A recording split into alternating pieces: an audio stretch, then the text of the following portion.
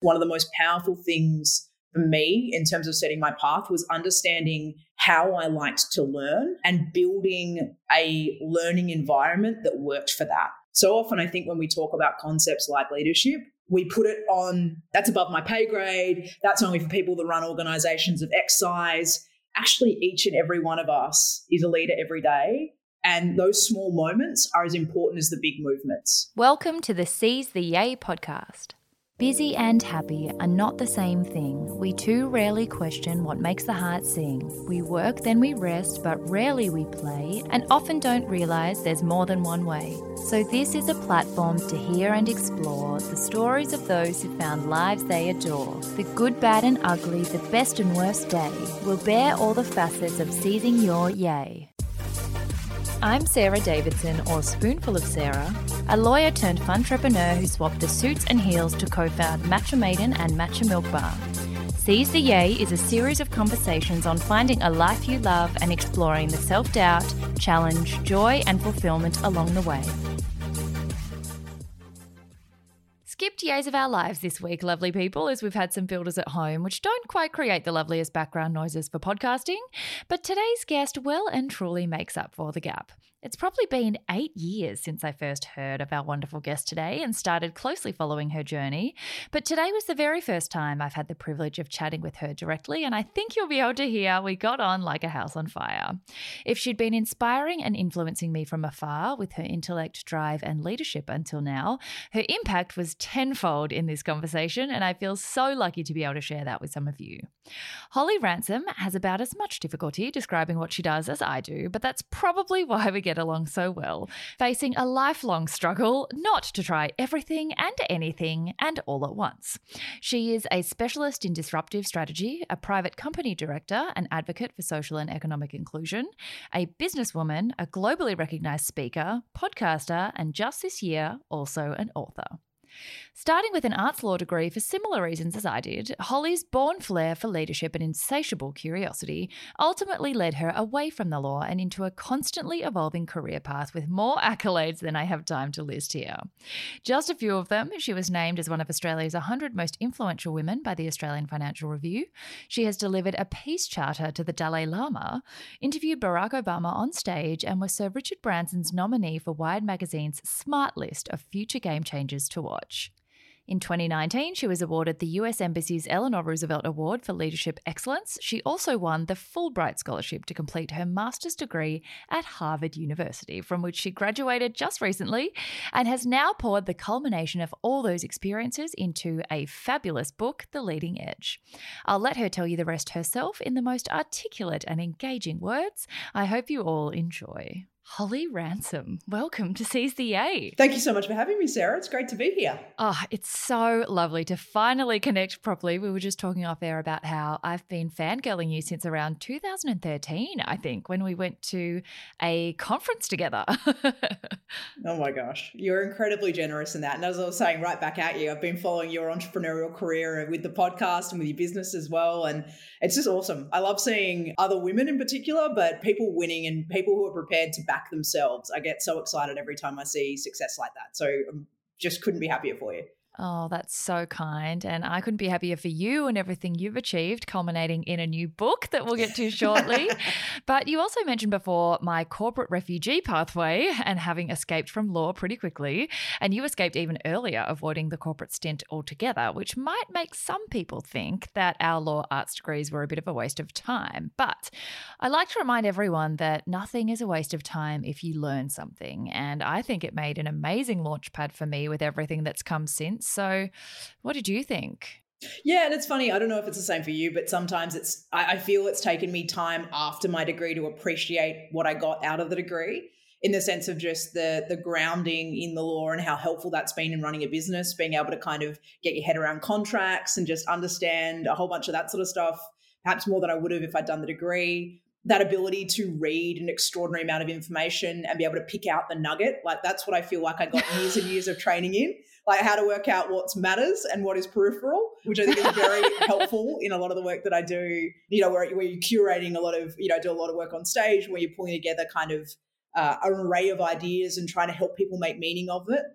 And I feel like probably the law degree was an incredible grounding in that.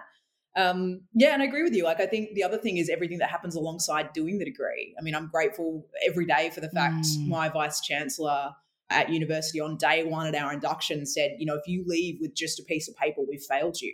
If you don't go and study abroad and volunteer and get involved in student organizations and all of that. And I was probably the kid that took that too far the other direction and, decided to go and do everything outside the classroom. I spent most of my life at uni doing everything else, volunteering and building businesses and, working overseas and doing bits and pieces. But for me, those years are such an incredible opportunity to explore and to play and to learn and to try. And I think that's what's amazing about that period of university. Alongside whatever you study, it's that freedom that you get that I hope people really stretch the boundaries of. Yeah, I don't think that freedom to explore has to end there either. But it's interesting that you said it was only later that you started to see the benefits of that period of your life. And that's something I love to emphasize on the show through stories like yours, that the dots don't usually connect until much later on. And finding your passion, it requires a lot of patience and trust that everything will eventually make sense. And, not to always be seeking answers when we're not necessarily meant to know them at the time, but to keep asking questions, which is something that I read in maybe page 3 of your brilliant new book that made me like, yes, less focus on finding the right answers, but more focus on asking the right questions. And I love that piece about trust, trusting yourself as well. And I think that's one of the biggest, most formative pieces of work we each have to do for ourselves. And I think for me, that's a lot of the story of my 20s is learning to trust myself, learning to trust that it's all going to be okay, learning to trust that opportunities will come again, learning to trust that, I can find myself out of a challenging situation, all those things that you've got to learn. And really you can only learn through trying and failing and having a go and all that sort of thing. And I think that's absolutely critical. And I think to your point, the other thing is that preparedness to ask questions, which is a big flip from the world that we got educated in, and the world as it was previously, which was a lot about the accumulation of answers. And now that we know there's a myriad of information, we are saturated, it is such a noisy world. The key is actually the ability to be able to ask better and different questions and then to go on the journey of how do I go about finding new and better answers. But I think the quality of our questions and the preparedness to focus on that and be question askers is one of the most important things all of us as young leaders can be mindful of building our capability on. It's absolutely a future critical skill. Oh, well, if anyone needed a sneak preview of your incredible eloquence, they've had it before we've even reached 5 minutes into this podcast. So I wouldn't blame anyone for being a little intimidated by your intelligence and achievements, let alone once we start adding things like Fulbright scholar and Harvard graduate, nominee on Sir Richard Branson's Smart List of Future Game Changers, and the US Embassy's Eleanor Roosevelt Award for Leadership Excellence, among many other things, which is just the reason why I started every episode by asking our guest what the most down-to-earth thing is about them before we get into the story, to kind of break the ice and remind us all that you're human, even though I would insist that you're some kind of superhuman. So what is something really normal about you? Oh, I'm trying to think what my partner would say in answer to this question, because I feel like that's always a good indication of sort of what would they say if they were asked a similar question. Probably I love to bake. That probably surprises a lot of people. So my big mindfulness thing is cooking, and I love baking. And I think one of the reasons I love that is because it makes me feel really close to my grandma. I grew up, she's my favorite person. She's 90 strong. And so much of my memories of her growing up and where I think our special bond started was in her kitchen cooking and sharing recipes and all of that. So I think that's a really big one for me. And the other one is I'm a little bit of a walking jukebox. I can't sing to save myself, but I have this ability to pick a word and just start singing. In fact, my partner said it on the weekend, you just have the most eclectic range of songs. I'm never quite sure where they come from. I don't know that it's a good thing, certainly, but that's the other one. Is very, it's interesting. Yeah, it's not in tune, but it's enthusiastic. Let's put it that way. I love it. Well, that's very relatable. I think all of us have one of those things that we do, even though we're like, I suck at this, but I just enjoy it, so I'm going to do it anyway. I'm in my happy place when I'm singing, so you can all deal with it. Yeah. Amazing. Well, let's jump into the first proper section of the show, Your Way to Yay, where we go back to the very beginning of your life and make our way through all the chapters that it took to get you to where you are now. Because I really think it can be so easy from the outside to assume that you've always known you'd end up here, demystifying leadership for others and living your purpose every day. But for those who might be a little earlier on in their journey, or who are feeling very distant from their own driving passion, or who don't even know what that is yet, I think it's always helpful to remember that it was far from an overnight success for you to get here. And I'm sure you've been through many periods where you had no idea where you would end up or even where you wanted to end up. So let's start with your childhood and what led you to the law and then back out of it. Yeah, well, I can do my best. I mean, I grew up in Western Australia, where we're both in Victoria now, but I was born in the Wild West. And I mentioned Grandma already, but she's pretty formative to all of this, because I think so much of my grounding of sort of what I admired as a young person and what I looked up to came from her and my grandpa, who are 70 years married this year, and just an incredible duo. Oh my just gosh. Unbelievable. And the two of them, I remember quite vividly, and it's a story I opened my book with. Like, kind of, I think each of us, it's really interesting the first memory we have of ourselves, or the first thing that we can kind of recall as being formative, because there's something in that. I think there's a lesson and a nugget and our truth often embedded in that. There's something we're meant to take and make from those moments. Yes. And for me, that was shopping with my grandma. I honestly can't remember whether I was 4 or 5. I was very little. And we were at the supermarket in Scarborough Beach, if anyone knows Perth really well. And we were going to the checkout. We were getting stuff to buy, I think just food for lunch. It was bread and milk from what I can remember, to go back and make sandwiches. And there was this man who at that stage of my life looked like a giant. He was like 6'5", just enormous comparative to my stature. My grandmother is all of like 4'5" or something, or 5 foot maybe. It was probably a 12-year-old boy. Like it was not even tall. You know, in your conception of like how things are in your head, like anyone over the age of 10 is so old when you're little and everything like that. So you're absolutely right, could have been. But he was tearing into this poor young girl that was on the checkout. And I remember her face going bright red. Obviously, she'd given him the wrong change, and he was letting her know about it. And it was mean, and it was unnecessarily rude. And before I could even blink, my grandmother had inserted herself between this giant and this poor checkout girl who looked like she wanted to melt into the floor. And she pointed her finger up at this man and she said, "How dare you talk to that young lady like that? You apologize." And I just saw this guy stop in his tracks, sheepishly, kind of like, he truly stopped for a couple of seconds, kind of going, I don't think anyone had ever challenged him like that before on how he interacted with people. And he sort of mumbled sorry and sheepishly grabbed his things and ran out of the store. My grandmother proceeded like nothing had happened, right? She just paid for her groceries, checked the young lady was okay, and then wandered out the door before she realized I was still like wedded to the ground, deer in the headlights, going, oh my gosh, did that just happen? Like, what did I just see? And I just said, Grandma, that was so brave. And she said, honey, when you walk past it, you tell the world it's okay. And I didn't understand a lot of the power of the responsibility and the kind of significance of what my grandmother said there. But what I have loved about her every day of her life is how she lives that. And that's been an enormous source of inspiration for me. And I think when you talked about how you made your decisions, I think so many times you can explain a fork in the road, or why I chose to get involved in something or participate or say no or yes to an opportunity based on coming across something I couldn't walk past and going, I've got to dig my heels in here. I want to do something. Can I make a difference? And that ran in parallel with, what do I need to do to build the skills so when I don't walk past something, I can make more of a difference? So who do I need to learn from? What skills and capabilities do I need to understand in order to be able to do that? But I think for me, it all anchors back to that moment of that idea.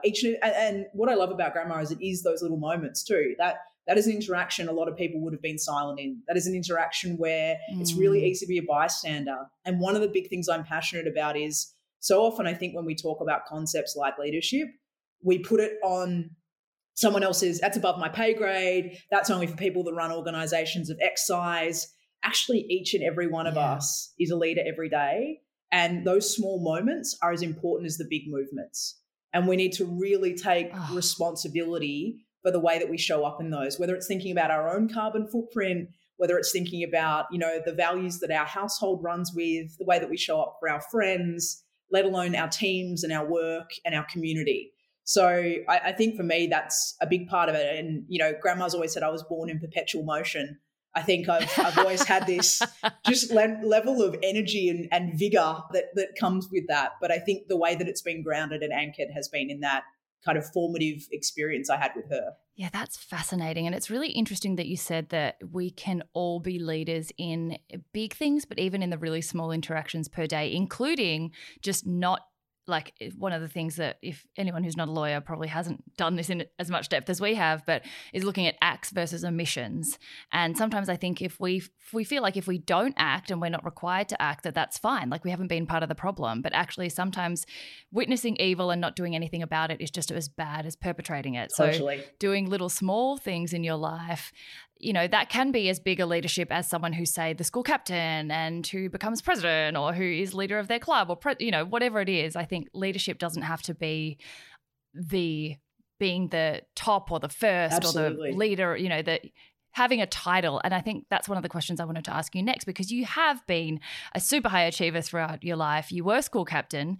I was going to ask if you think people are born leaders, but it sounds like you feel like leadership can go into every part of your life in the day-to-day small things. Yeah, completely. I think everyone is a leader. And I think one of the things I'm passionate about is helping people to realize their sphere of influence and to connect in with their purpose and passion. Because I think really what we need each of us to lead is to be anchored in what makes us light up. What is it that we want to be in the world? Who do we want to be for other people? What is the change that we want to see?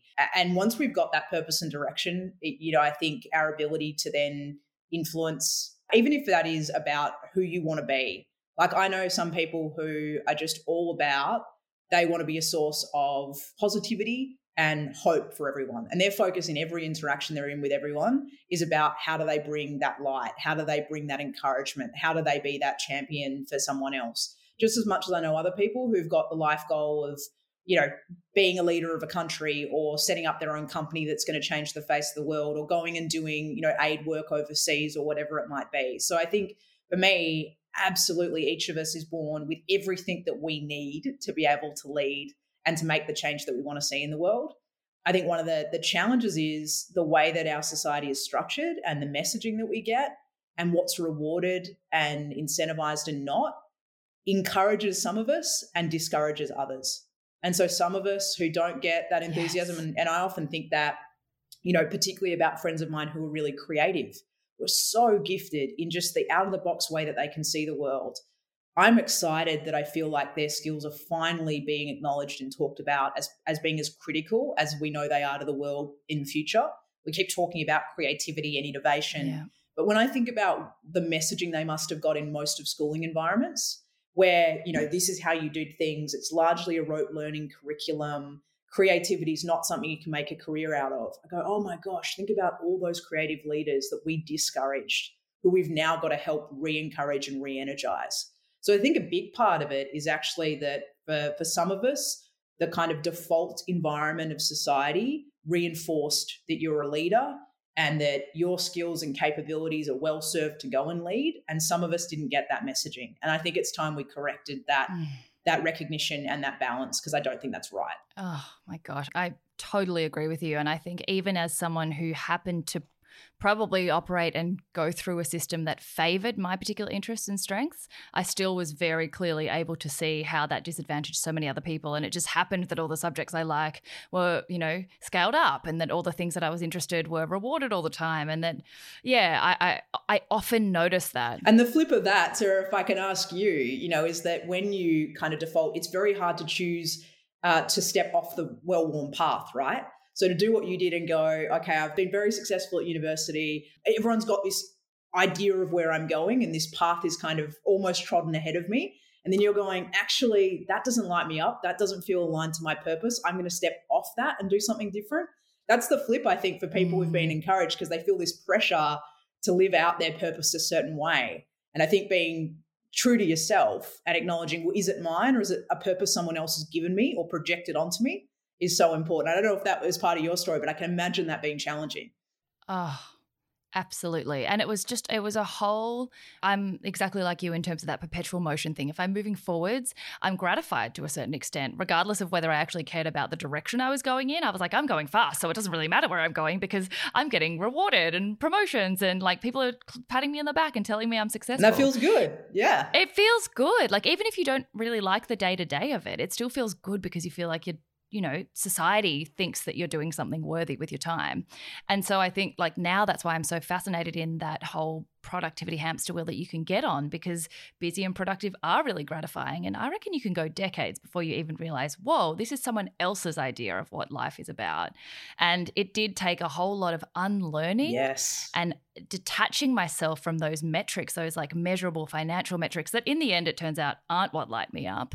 But that it did take, I reckon, like a 5-year re-education of myself to allow myself to embrace this totally different pathway. And now I think I'm just getting to that stage where I'm like, oh, okay, I've totally let go of that old way of measuring myself, but I'm happy every day. And I feel like I'm doing what I'm meant to do on this earth. So but it good. takes a really long time, which is why I'm fascinated for you as well, how you ended up finding and forging the pathway to deliver the messages on leadership that now you are delivering to exactly where they need to be and exactly in the way that they need to be done. But back at school, like how did you start to figure out what that pathway was going to be for you? How did you even decide on law arts? Like in that system, what is your decision-making process about your future? Did you feel that you were getting drawn into the typical successful intellectual pathway? Like that's what I felt. I just did it by default almost. Yeah, I think a combination of both, really. So one of the reasons I chose, so I did a law arts degree, but I majored in economics and I did a minor in politics. And I think at a very altruistic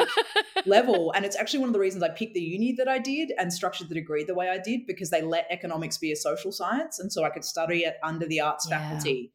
And for me, the reason I wanted to do that was at a basic kind of altruistic level. If you want to change the world, I thought, well, you need to understand the existing political, legal, and economic structures. Like I've got to have a grounding in this. You can't change something until you understand it.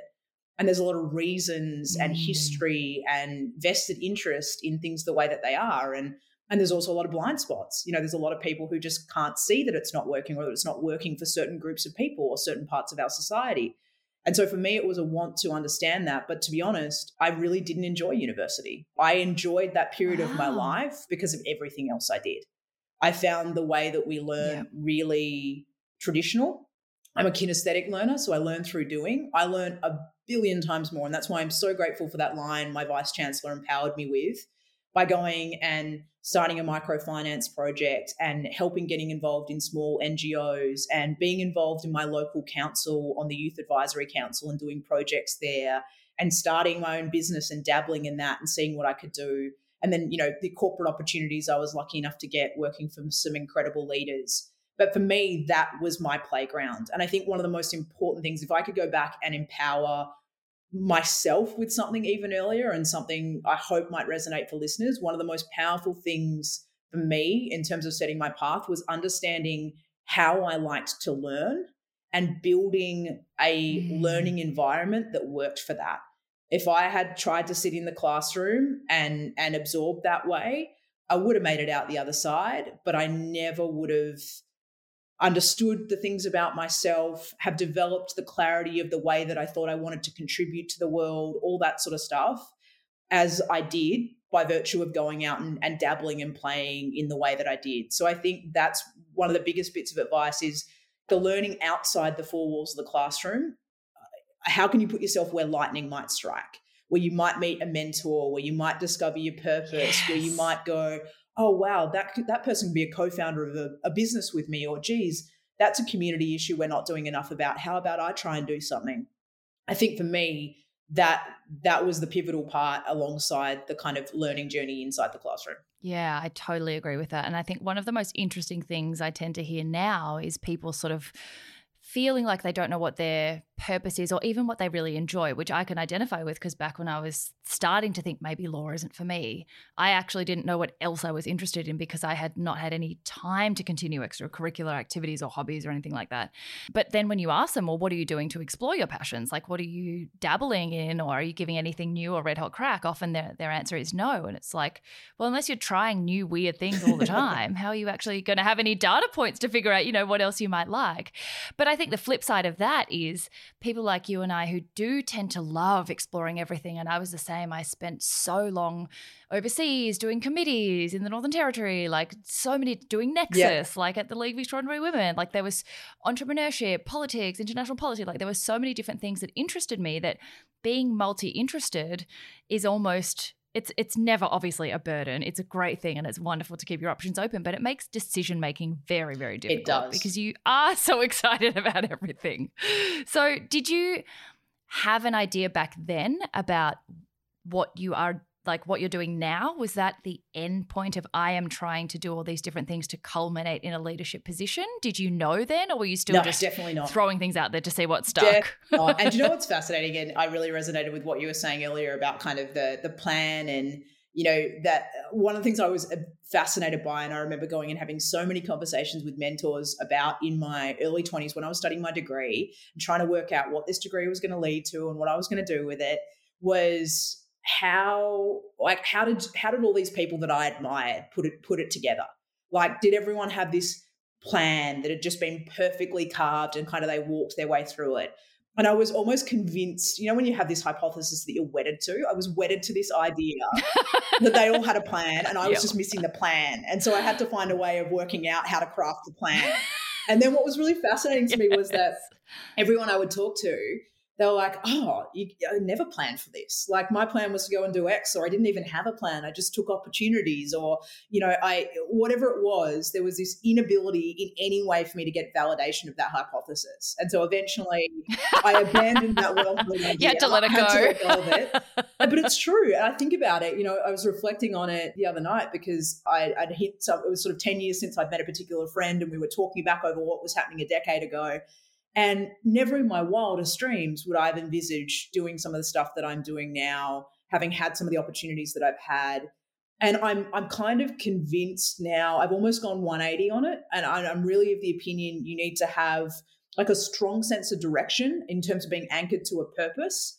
And I loved what you said before about like just being happy every day. That is one of the biggest signs for me in terms of the indicators of, am I living life right? If I wake up and I'm excited about the day, I used to have this quote written actually on my mirror from Steve Jobs that said, every day for 33 years, I got up and I looked in the mirror and I asked myself, do I love what I'm going to go do today? And if the answer is no for too many days in a row, I knew something had to change.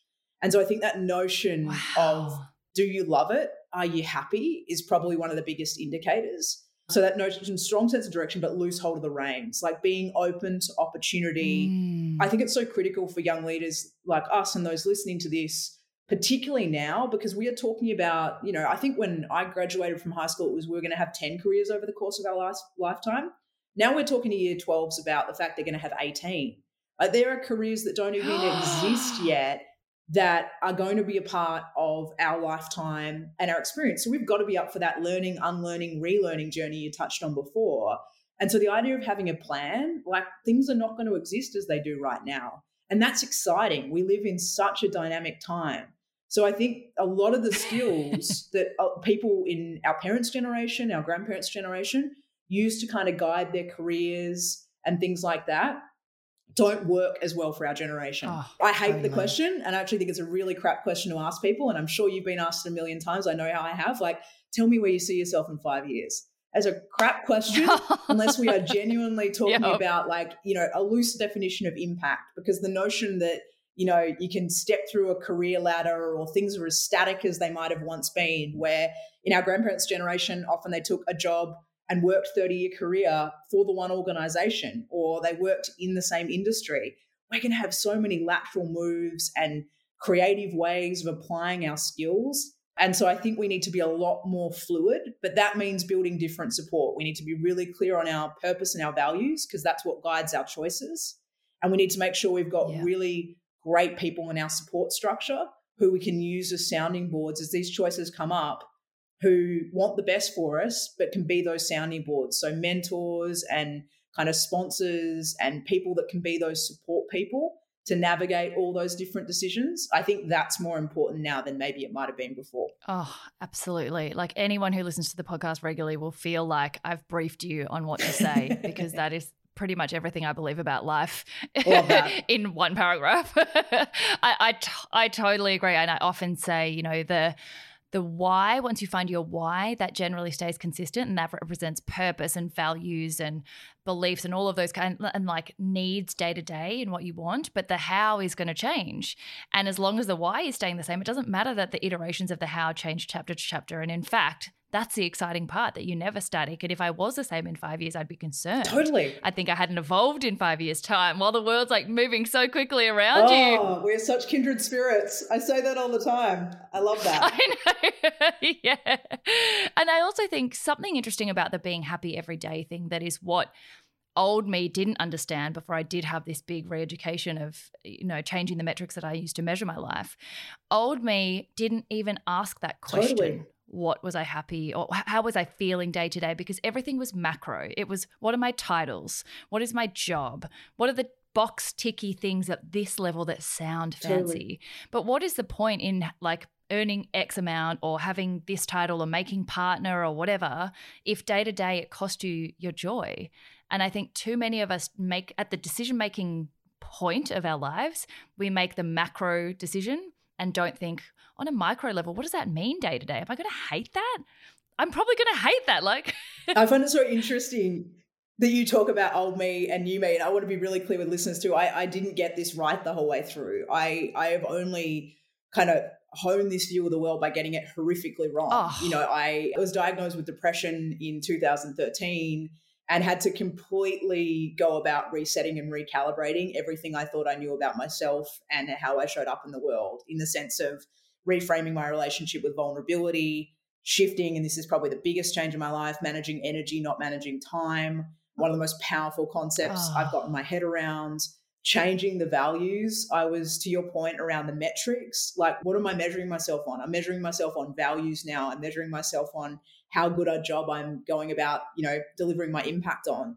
And I think one of the bravest things we can often do is being prepared to walk away from people and things that no longer serve us. You know, those toxic environments that want us to be a certain way, that demand a certain version of us, that we can do and we can achieve it, but it's slowly eating us. It is chipping away at who we are and our joy, to your point, and our energy.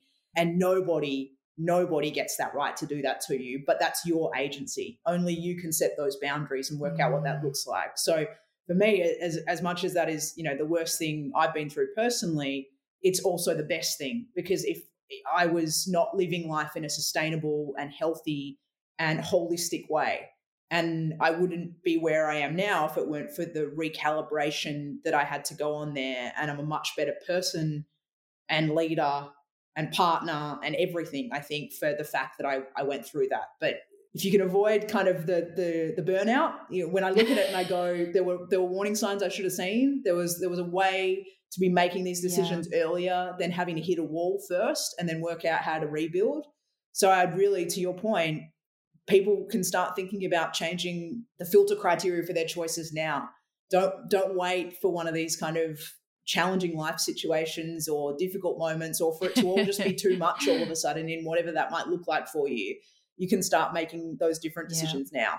Although interestingly, with you mentioning before about your like big hypothesis on successful, happy people who are thrilled with their lives now, looking back for me, my theory now, particularly from doing 200 episodes of this podcast, the one consistent theme, which is like unbreakable as a hypothesis, is that it's the shit bits that get people there. It's not the good bits where things work out and they make good decisions and they just wake up going, oh, yes, this is where I'm meant to be. It's actually those breakdown moments, and maybe not a full breakdown, even though, of course, as A-types, we have to even high achieve at breakdown. So, of course, naturally, like, we go all in, like a full A+ burnout. But almost that. everyone has found that those formative moments are the tougher ones where you do get it wrong, but that's what guides you back to where, like, onto the right track again. And you can't know those limits unless you push yourself to them. And I think that that's part of the thing that you need to embrace about the journey is it's not going to be rosy and great, and it is going to involve bits where you're like, this is not what I want. But that's just as valuable as data for where you do want to end up as figuring out what you like. What you don't like is valuable to know, because some people have no idea of either thing and they're just coasting along doing what they're doing just because. That's where you get on autopilot, because you're not trying lots of different things and getting feedback and going, okay, I want less of this, more of that. It's just do more of what feels good and less of what feels bad, and keep trying until you kind of get closer and closer. I feel like it's just constantly tweaking until you get more and more on an even pathway. But it takes lots of distractions and veering off path to get there. And I think the other thing too to what you're talking about is that it's also a journey. It's not a destination. That idea of you don't ever fully arrive, because life is not static. It's dynamic. And so circumstances and situations and opportunities are always changing. And so it's also getting comfortable with the idea that this is a constant ebb and flow, that you're just rebalancing and recalibrating. And one of the most important things you can do is learn how to check in with yourself, whatever that looks like. For some people that is, mindfulness and kind of deep breaths or yoga or meditation. For others, it's a lot more kind of journaling, and they have a framework for how they kind of reflect on things and make sure they're calibrating in the right way. But whatever it is, I think having some way of cutting the noise out for yourself and really making sure that you're making a decision that's right for you, and not one that's right for, to your point, the pressures, the noise, what other people are saying, the distractions. I think that's really important, because the only things that, like, those distractions pull us from our why.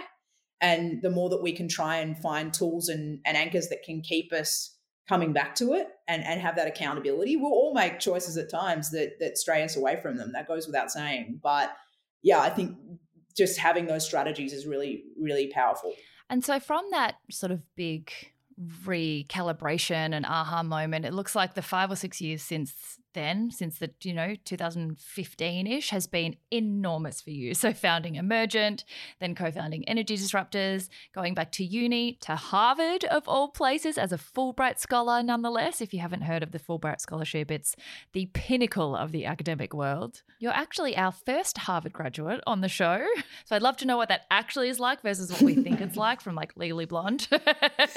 You've interviewed some incredible people. You have a podcast. You've just published a book. Like, I feel like once you do change your energy towards your purpose and the things that make you feel good, I think when I look back, I wouldn't have even aimed for some of the things I do now, because I just couldn't have conceived of the fact that they'd be possible.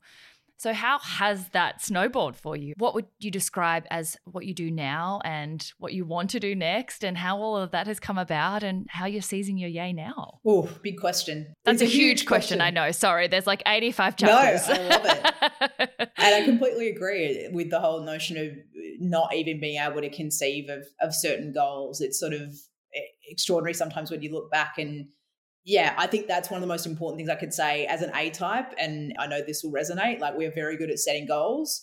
The thing we've got to be so mindful of is that we don't become so fixated to those goals that we miss the opportunity that looks slightly different, or that's a little bit, colorful or creative, or doesn't quite have the packaging the way that we thought it might be, because that might be exactly what we were meant to say yes to and go off and do. So I think that's become a really important one for me, just leaning into kind of saying yes to working. Like, one of the things I love about what I do now, and it sounds like it's exactly the same for you, is I love everyone I get to work with.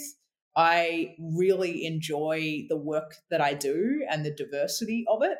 And that brings me so much joy, getting to work with great people on projects I'm passionate about every single day.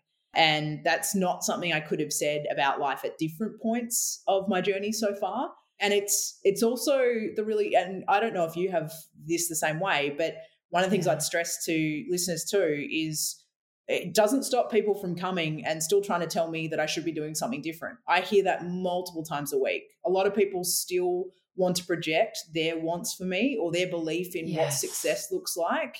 You really should go off and run this sort of company. You really should be running for office. You really should be doing those sorts of things. And so I just remind people too that you've got to really be mindful of the energy that you let into your orbit, and just understand that kind of safeguarding your truth, particularly when you're choosing to march to an unconventional beat, which is definitely, I think, the story of my career so far. I'm not really boxable, which is something I find as a strength, but it's also a challenge when you're interacting with a lot of people who like to be able to go, oh, so you do X. Because really I do a whole myriad of things. I'm lucky enough to, be a host and a moderator and a curator of content for incredible programs and organizations across the world. And I'm fortunate enough to get to do a lot of leadership development work. And weirdly enough, I'm now a writer, which is something I never thought I would be saying about myself. Yeah, that one's very weird. I'm trying that on for size at the moment. That doesn't quite sit right yet. So a whole multitude of things. And I love that because I think the heartbeat of when you think about things that you love, they've often got common threads to them. And one of them for me is I'm insatiably curious. And so having diversity of the things that I do, so I'm always interacting with different sectors and problems and minds, is something that just means I'm constantly stimulated. And when I think, and it sounds like something you were talking about before, like when you know what's happening next, it's almost when I worry. I'm exactly the same. That's why I was saying, we're such kindred spirits when you said that, because I think for me, the dynamism and the diversity and the pace and the change is what keeps me at my best. It's not everyone's choice. Some people I deeply admire because they are such technical experts and they're obsessively brilliant or focused on a particular part of the puzzle, and that's awesome too. But for me, I think being able to know what lights me up, not just in terms of, what my purpose is and kind of who I enjoy working with, but also the dimensions that I need in my day and in my week to be at my best. That's one of my favorite things. And so at the moment, I just only graduated last month because of COVID. I started over at campus at Harvard, then finished online because we were obviously cut short by the pandemic. I had to leave the US when they closed campus with the spread of the coronavirus. So I finished the last year of the degree online. But one of the things I'm passionate about is this whole leadership development, leadership movement that I'm launching with the book and with a whole series of things that will come out in the next little while. And I just want to invite more people to come on this journey of evolution and growth and building these skills and seeing what we can do together, because we need it. We desperately need it. Oh, how exciting. I can't believe you're a Harvard graduate. What does that feel like? Do you know what's weird is it doesn't feel real yet. And I think because it was all online, there was never really a sense of closure.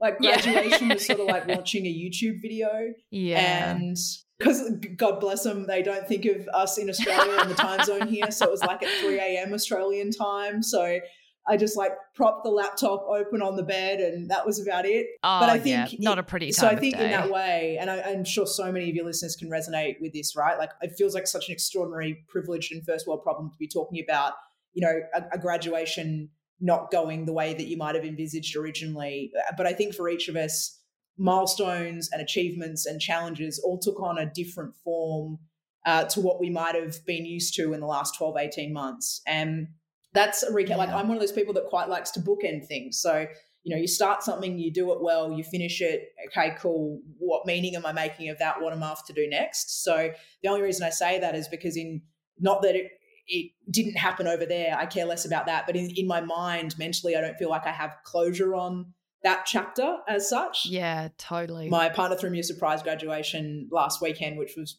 really wonderful. And I think in many ways that helped achieve that moment because it was bringing together so many of my favorite people here. But yeah, it sort of doesn't quite have the level, like I wasn't living over there for 2 years because that got cut short, and I've kind of been in a hybrid world of studying, doing night shift and working and what have you. So it probably feels a little bit different, which I'm sure everyone who's graduated university or year 12 or, achieved anything in their lives in the last 12, 18 months and sort of hasn't been able to celebrate or hasn't even been able to gather with people and have that acknowledgement can resonate with. Yeah. Yeah, totally. And I think it is hard, particularly when you are insatiably curious.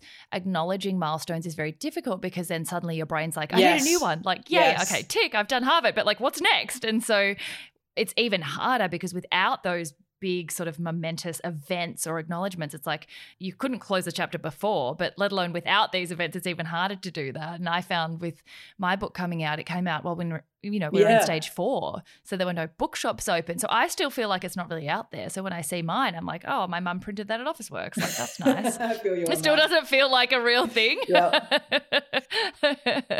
But how would you say, because of that whole like changing your metrics of measuring your life and also being someone who might fall into the trap of like going to the next goal very quickly and not sort of celebrating and acknowledging that, how would you now describe your relationship to success versus happiness versus progress and dreams? It's such a good question. And I think it's something that there's been a lot of people who've helped me reframe. Like I've found Carol Dweck's work on growth mindset around celebrating effort versus outcome to be one important reframe in terms of just, I'm always proud. It's a bit like the book. I mean, it's due out this month. I have no idea how it will go in the world, but I'm so proud of the product I'm putting up. And that's the part I choose to be proud of, because all I can do, I can't control how people are going to react to it, but I know how many hours went into that in terms of the interviews, the writing, the finessing it. And I believe it's got great value for a lot of people in it. And so I'm proud of that. And I think one of the other things, a really good mentor of mine, Layne Beachley, who many of you know from her surfing prowess, she used to tell me a story that she's won 7 world titles. And there's one that she doesn't just even casually remember because she didn't stop and celebrate it. Wow. And so her lesson to me, and this is probably some wisdom she passed to me in, I think it was 2014 when we'd had sort of a big success with the G20 and I sort of wasn't coming up for air and keeping going. This is sort of all in that period where I was still recalibrating, is making sure in whatever way that it looks like for you, because everyone's different on how they like to celebrate, how you make a marker of something. And she used to say to me all the time, like, how long do you think your head and body are going to keep up with operating at the intensity, with having the energy, if when all that energy achieves something that you're really excited about, you don't stop and celebrate and go, that was awesome. That's self-reward, not for anyone else's purpose, but your own, right? To say, wow, I'm really proud that all those hours produced that or did that, or isn't that great? So I think that's really helped me to kind of reset in that regard. And so for me, like last weekend was so beautiful because it was time with all my favorite people, just this wonderful energy in the room. That was all I could have ever asked for a celebration. And so for me, it was never about collecting a piece of paper. It was just about having some sense of closure. And I think that went a long way to helping me achieve it. Yeah. But I think, A-type stuff is hardwired. Like I will always be someone that has goals. I will always be someone who wants to do the best of everything I set my mind to, right? Like I've always going to want to do things well. I think the thing that you get a healthier relationship with is just having a more holistic definition of success. So a lot of people, I think, kind of go the one dimension of success is career. It's title, it's pay packet, it's whatever. It's not the incredible relationships I've got with the people that I love and care about. It's not how healthy my body is. It's not what we talked about before and how happy I am every day. And I think when you start bringing those things into your definition of success, life just gets so much more colorful and wonderful. And it doesn't mean that being the best at what you do and however you choose to apply your talents and your craft doesn't matter. It always will, but it matters in context. And I think when it becomes anchored in purpose versus the notion of kind of maybe more superficial metrics where they're more about, something you're trying to prove to the world or wanting validation of others, then that changes that success factor as well. So I think mine's evolved quite a lot. I used to be someone previously who just wanted to, I think it was a volume game almost. It was ticking stuff off. And I don't know that it was ever focused too much on other than like wanting to test how much I could do and whether I could do it. But I think now I'm much more about quality. I'm much more holistic, and I'm much more about focusing on what's in my sphere of influence. I can control my effort. I can control the way I show up. I can control the way I treat people. And that's what I'm going to choose to value in terms of what I deem success to look like. Yeah, totally. I actually had Gary Vaynerchuk on the show the year before. And one of the things that I love about him is he is using his platform to really push this idea of a happiness metric. Like, why would we measure our lives by anything else? It just doesn't make sense. It doesn't mean that financial metrics aren't important. Like, we all have a livelihood. We all have a hierarchy of needs, and there's a reason why career is a factor in our lives. Doesn't mean throwing all those things out. But if you put happiness as a measure before you put everything else, like everything else falls into place when you have all those needs of, joy and family and connection, like all those things come first. And then all the success metrics fall into place after that. It's like just flipping the triangle on its head, which I think is really, really valuable. I love that. Which is why, very nice segue into the last section, which is your play TA. And that's the part where I love in your book, one of the chapters is go back to being 4 or something about remember who you were when you were 4. And that's exactly what this is about. Seize the Yay is called Seize the Yay because yay is juvenile. And it reminds me of not taking life too seriously and going back to that inner child that I think there's something in the prologue or the intro that you said about how tragic it is that we lose that insatiable curiosity that we have with children. We also lose that unfiltered ability to find joy. And to find joy regardless of what other kids are doing to find joy. Some kids love the sandpit. Some kids fucking hate a sandpit. But you don't get filtered by social expectations about the sandpit. You just go in or you don't go in, depending on what you like. And that's something I think we lose as well. Once we start to get expectations of norms of success and career, we stop making decisions based on what am I good at and what do I like, and we make decisions based on what other people think I should do. And then often people's big aha moment is just circling back to what you could have guessed if you look at them as a kid. And I feel like that's this beautiful circle of life, which is why Play TA for me is remembering never to let go of that. So I never have to come back to it again. It's just keeping close to that joy and not getting to the end of my life and thinking, even if I love my job, I don't want to get to the end of my life and think I just worked and died.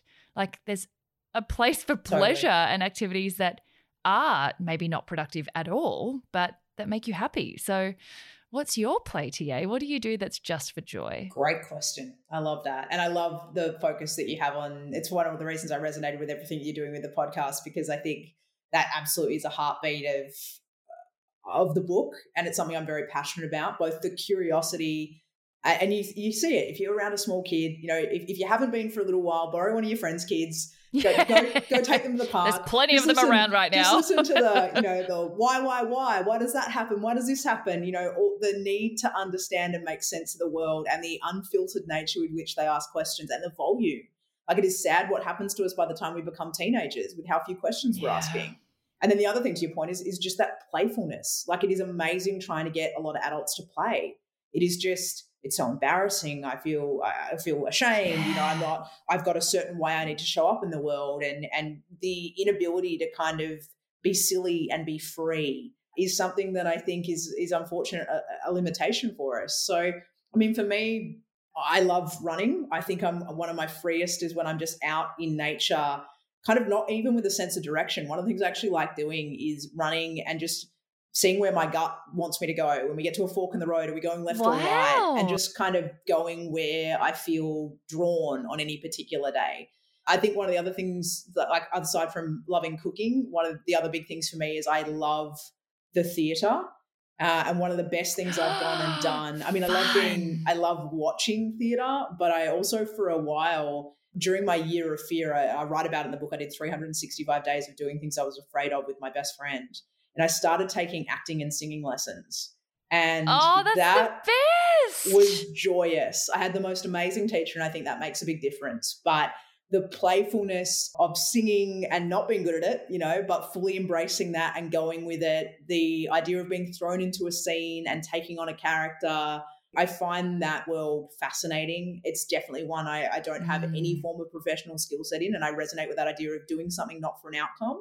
Like, that was never the goal with any of that. I was never wanting to be an actress. I was never wanting to be a singer. It was just that freedom to play and explore, but under the guidance of someone who could, like, play with you or help you play. Because often when we're stepping into something that is not familiar, it can feel really uncomfortable. So we need a little bit of guidance. So I regularly go to improv classes just because I love them. Oh my gosh. Fun.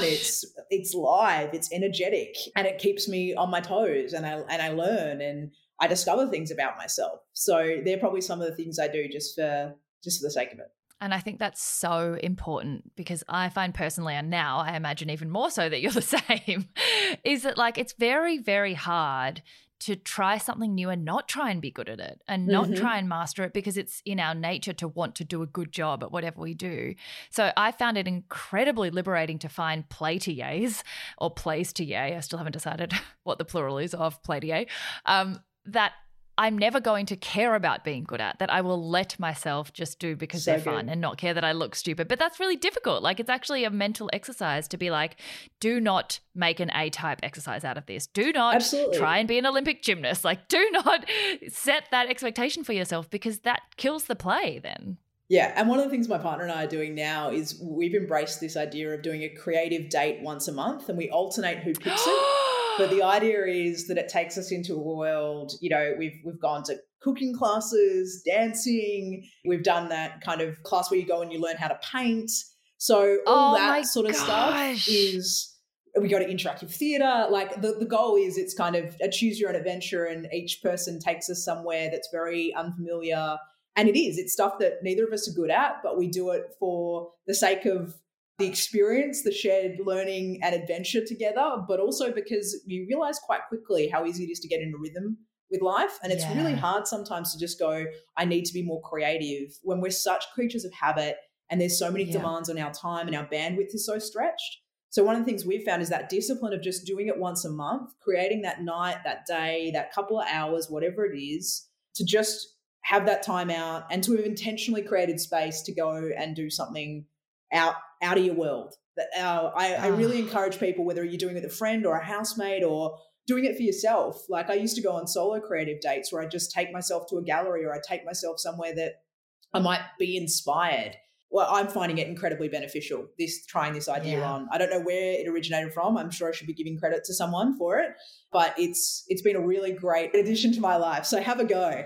Have a play, everyone. It obviously came from this podcast. I love the idea of a year of fear too, because I think that is what holds us back so much is our fear. But when you actually try or confront your fear head on, you realize most of the time you've just let it snowball in your brain. Like you're not actually that scared. It's not nowhere near as bad as you think it is. And I find the same with self-doubt. Like whatever scenarios are playing through in your head, once you actually do the thing, you're like, that was nowhere near as bad as my brain was letting me think. Like your brain will just take you out in all kinds of weird scenarios. But if you just confront your fear, you realize actually you're so much more capable than you think you are. Oh, completely. We have this like apocalyptic version of what will happen if we do the thing we're afraid of. And one of the things I always say to people when you have that fear, and this is a habit I sort of built through that year of conquering them day after day and working out how to make it a little bit easier for myself to do that, because some days are really intimidating depending on the nature of the fear, is to sit down and actually write out like your worst case scenario of what's going to happen if you do the thing you're afraid of. Because one of the things you work out really quickly is you could be a soap opera writer in your free time if you wanted to. Like we are so creative. It snowballs so quickly. We are so absurd. And you look at it and you read it and putting it down in writing, there's something about anchoring our unconscious thought to our conscious thought. You read it and you go, I'm being ridiculous. And then you have to give yourself a likelihood score between 1 and 10. Like 10 being really likely, 1 being really low. And I found that whole year I never got above a 7. And that was doing a whole myriad of things. And at the same time, when I write this stuff down, I'd be like, oh my gosh, the fact I can laugh at myself or I can make fun of or I can see how ridiculous I'm being about what might go wrong just made it so much easier to push through it. Oh my gosh, I cannot believe you just said that because there is actually a chapter in the Seize the A book called Workshop Your Worst Case Scenario, which is write out, like workshop the worst possible scenario, write it down and just look at it and see how stupid it is. I cannot believe you just said that. That's insane. I love that. That's awesome. Well, I've got 2 bookend questions for the end of the episode to wrap things up, but there's one that I forgot to ask, which is just a guilty pleasure question. And that is, what was it like to interview Obama? Because I feel like that's an incredibly important question that there aren't many people you could ask who would actually be able to answer because they have interviewed him. What was it like? And speaking of fear, were you like shitting your pants? Were you excited? Like I would just be like, what? I'm not even, words aren't going to come out. Like I might melt on the floor.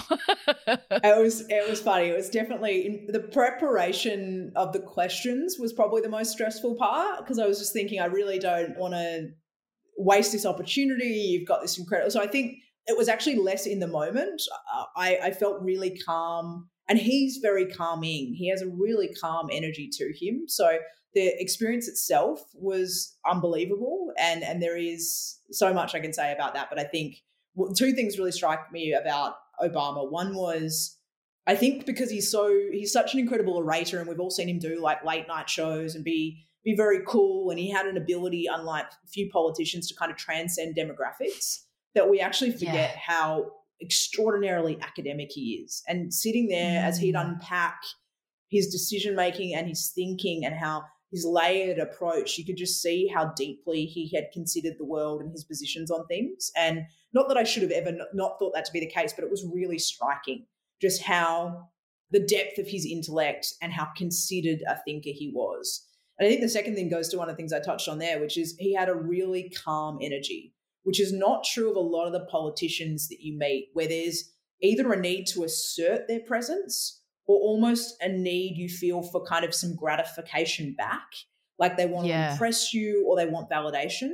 He is just so secure in himself, and there's a really calm energy that comes with that. And that was another thing that was quite striking about being in his presence, is it was a very calm and centered energy. It felt very grounded. Someone who'd clearly done the work to understand everything that they were about before they decided to do all the work around what they were about in the leadership role that they had.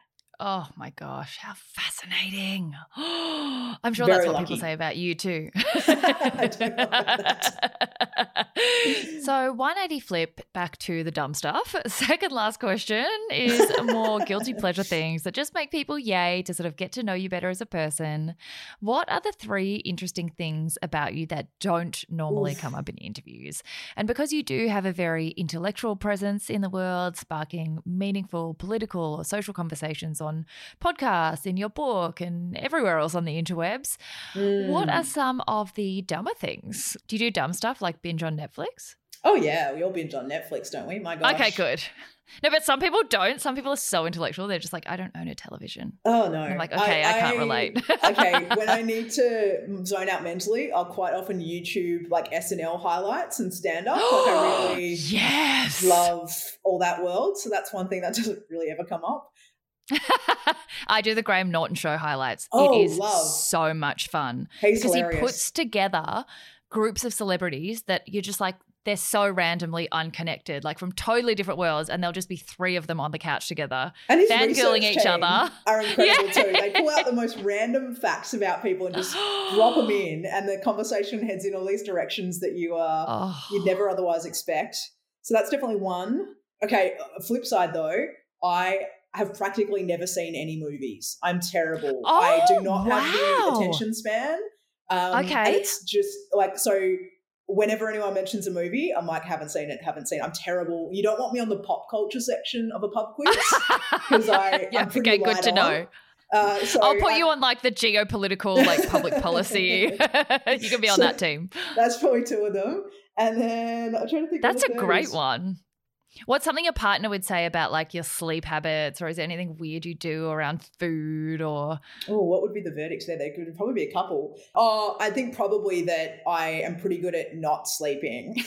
So, wow, that's not a surprise at all. No. So, I mean, I've been doing night shift. So I was going to say it's probably a little bit tweaked at the moment because I've been doing night shift with classes for the better part of the last year. So getting up at 11 p.m. and having to go through to about 4 a.m. just for class times with Boston. The time difference is not great for this part of the world, so that's been challenging. So I think quite often I'll be up at random parts of the night and so I'll do some of my best thinking, I think, sometimes in the very wee hours of the morning, but I'm a bit all over the place. And I actually think what's weird is I know I'm at my best when I'm like that. So I actually know that something's not right when I'm sleeping for a long period of time. When I'm shorter sleeping, I know that I'm healthy, which sounds really weird and counterintuitive, and it's not something I would say about everyone. It's just something I've definitely discovered in myself. If I need a lot of sleep, I'm burning myself too hard, and I need to recalibrate because my normal nights would be a lower amount of sleep. So like probably a good amount for me is like 5 to 6. So if I'm in like the 8 to 9 territory, I know that I'm maybe not maybe working myself a little bit too hard and need to change the balance. That sounds very Da Vinci-esque. Like, I only need 5 hours and I operate perfectly. My brain just needs 5 hours. Like, that's amazing. I don't operate perfectly, but I feel like that's when I know I'm rolling. So my big breakdown was chronic fatigue. So if I don't get 8 or 9 hours, I am not a functional human being. Like, I can literally close my eyes now and sleep. I could sleep anywhere, anytime. That's incredible. Yeah. I would love that special talent. It's pretty great. That's awesome. It's pretty great. Yeah. And final question, what's your favorite quote? The one that I know it's a hard one. Well, I think I could pick a lot because I love quotes. I'm a words person. So quotes are sort of all over my life and all over my wall. But I think in asking that question, I've got to honor the one that's on the background of my laptop and has been there for probably 15 years. Wow. And that is, never doubt that a small group of thoughtful, committed citizens can change the world. Indeed, it's the only thing that ever has. I love that one. The saddest parts of the whole writing of the book journey was actually discovering that quote is probably not from Margaret Mead, which is what it's attributed to. You have to go through so much fact finding in writing the book. No. And one of the things that came back is she probably never said that.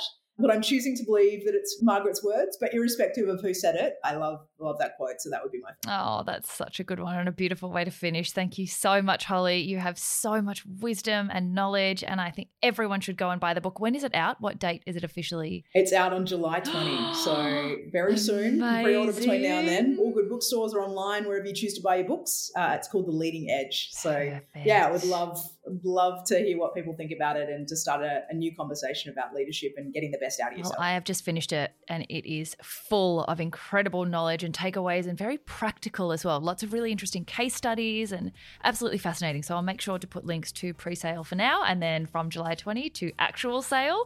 Huge congratulations and thank you for joining. Thank you so much for having me. It's been such a pleasure to get to talk with you, Sarah. What a woman. Just being around Holly makes me want to soak up the most out of life and create impact in my sphere of influence, as she puts it. I hope you found her as energizing as I did and cannot recommend a read of her new book, The Leading Edge, more highly. Link to pre-sale is in the show notes now. As always, please do share any takeaways or aha moments with the episode, tagging @Holly_Ransom and myself, so we can show our gratitude for Holly sharing her wisdom and continue to grow the Yablehood as far and wide as possible.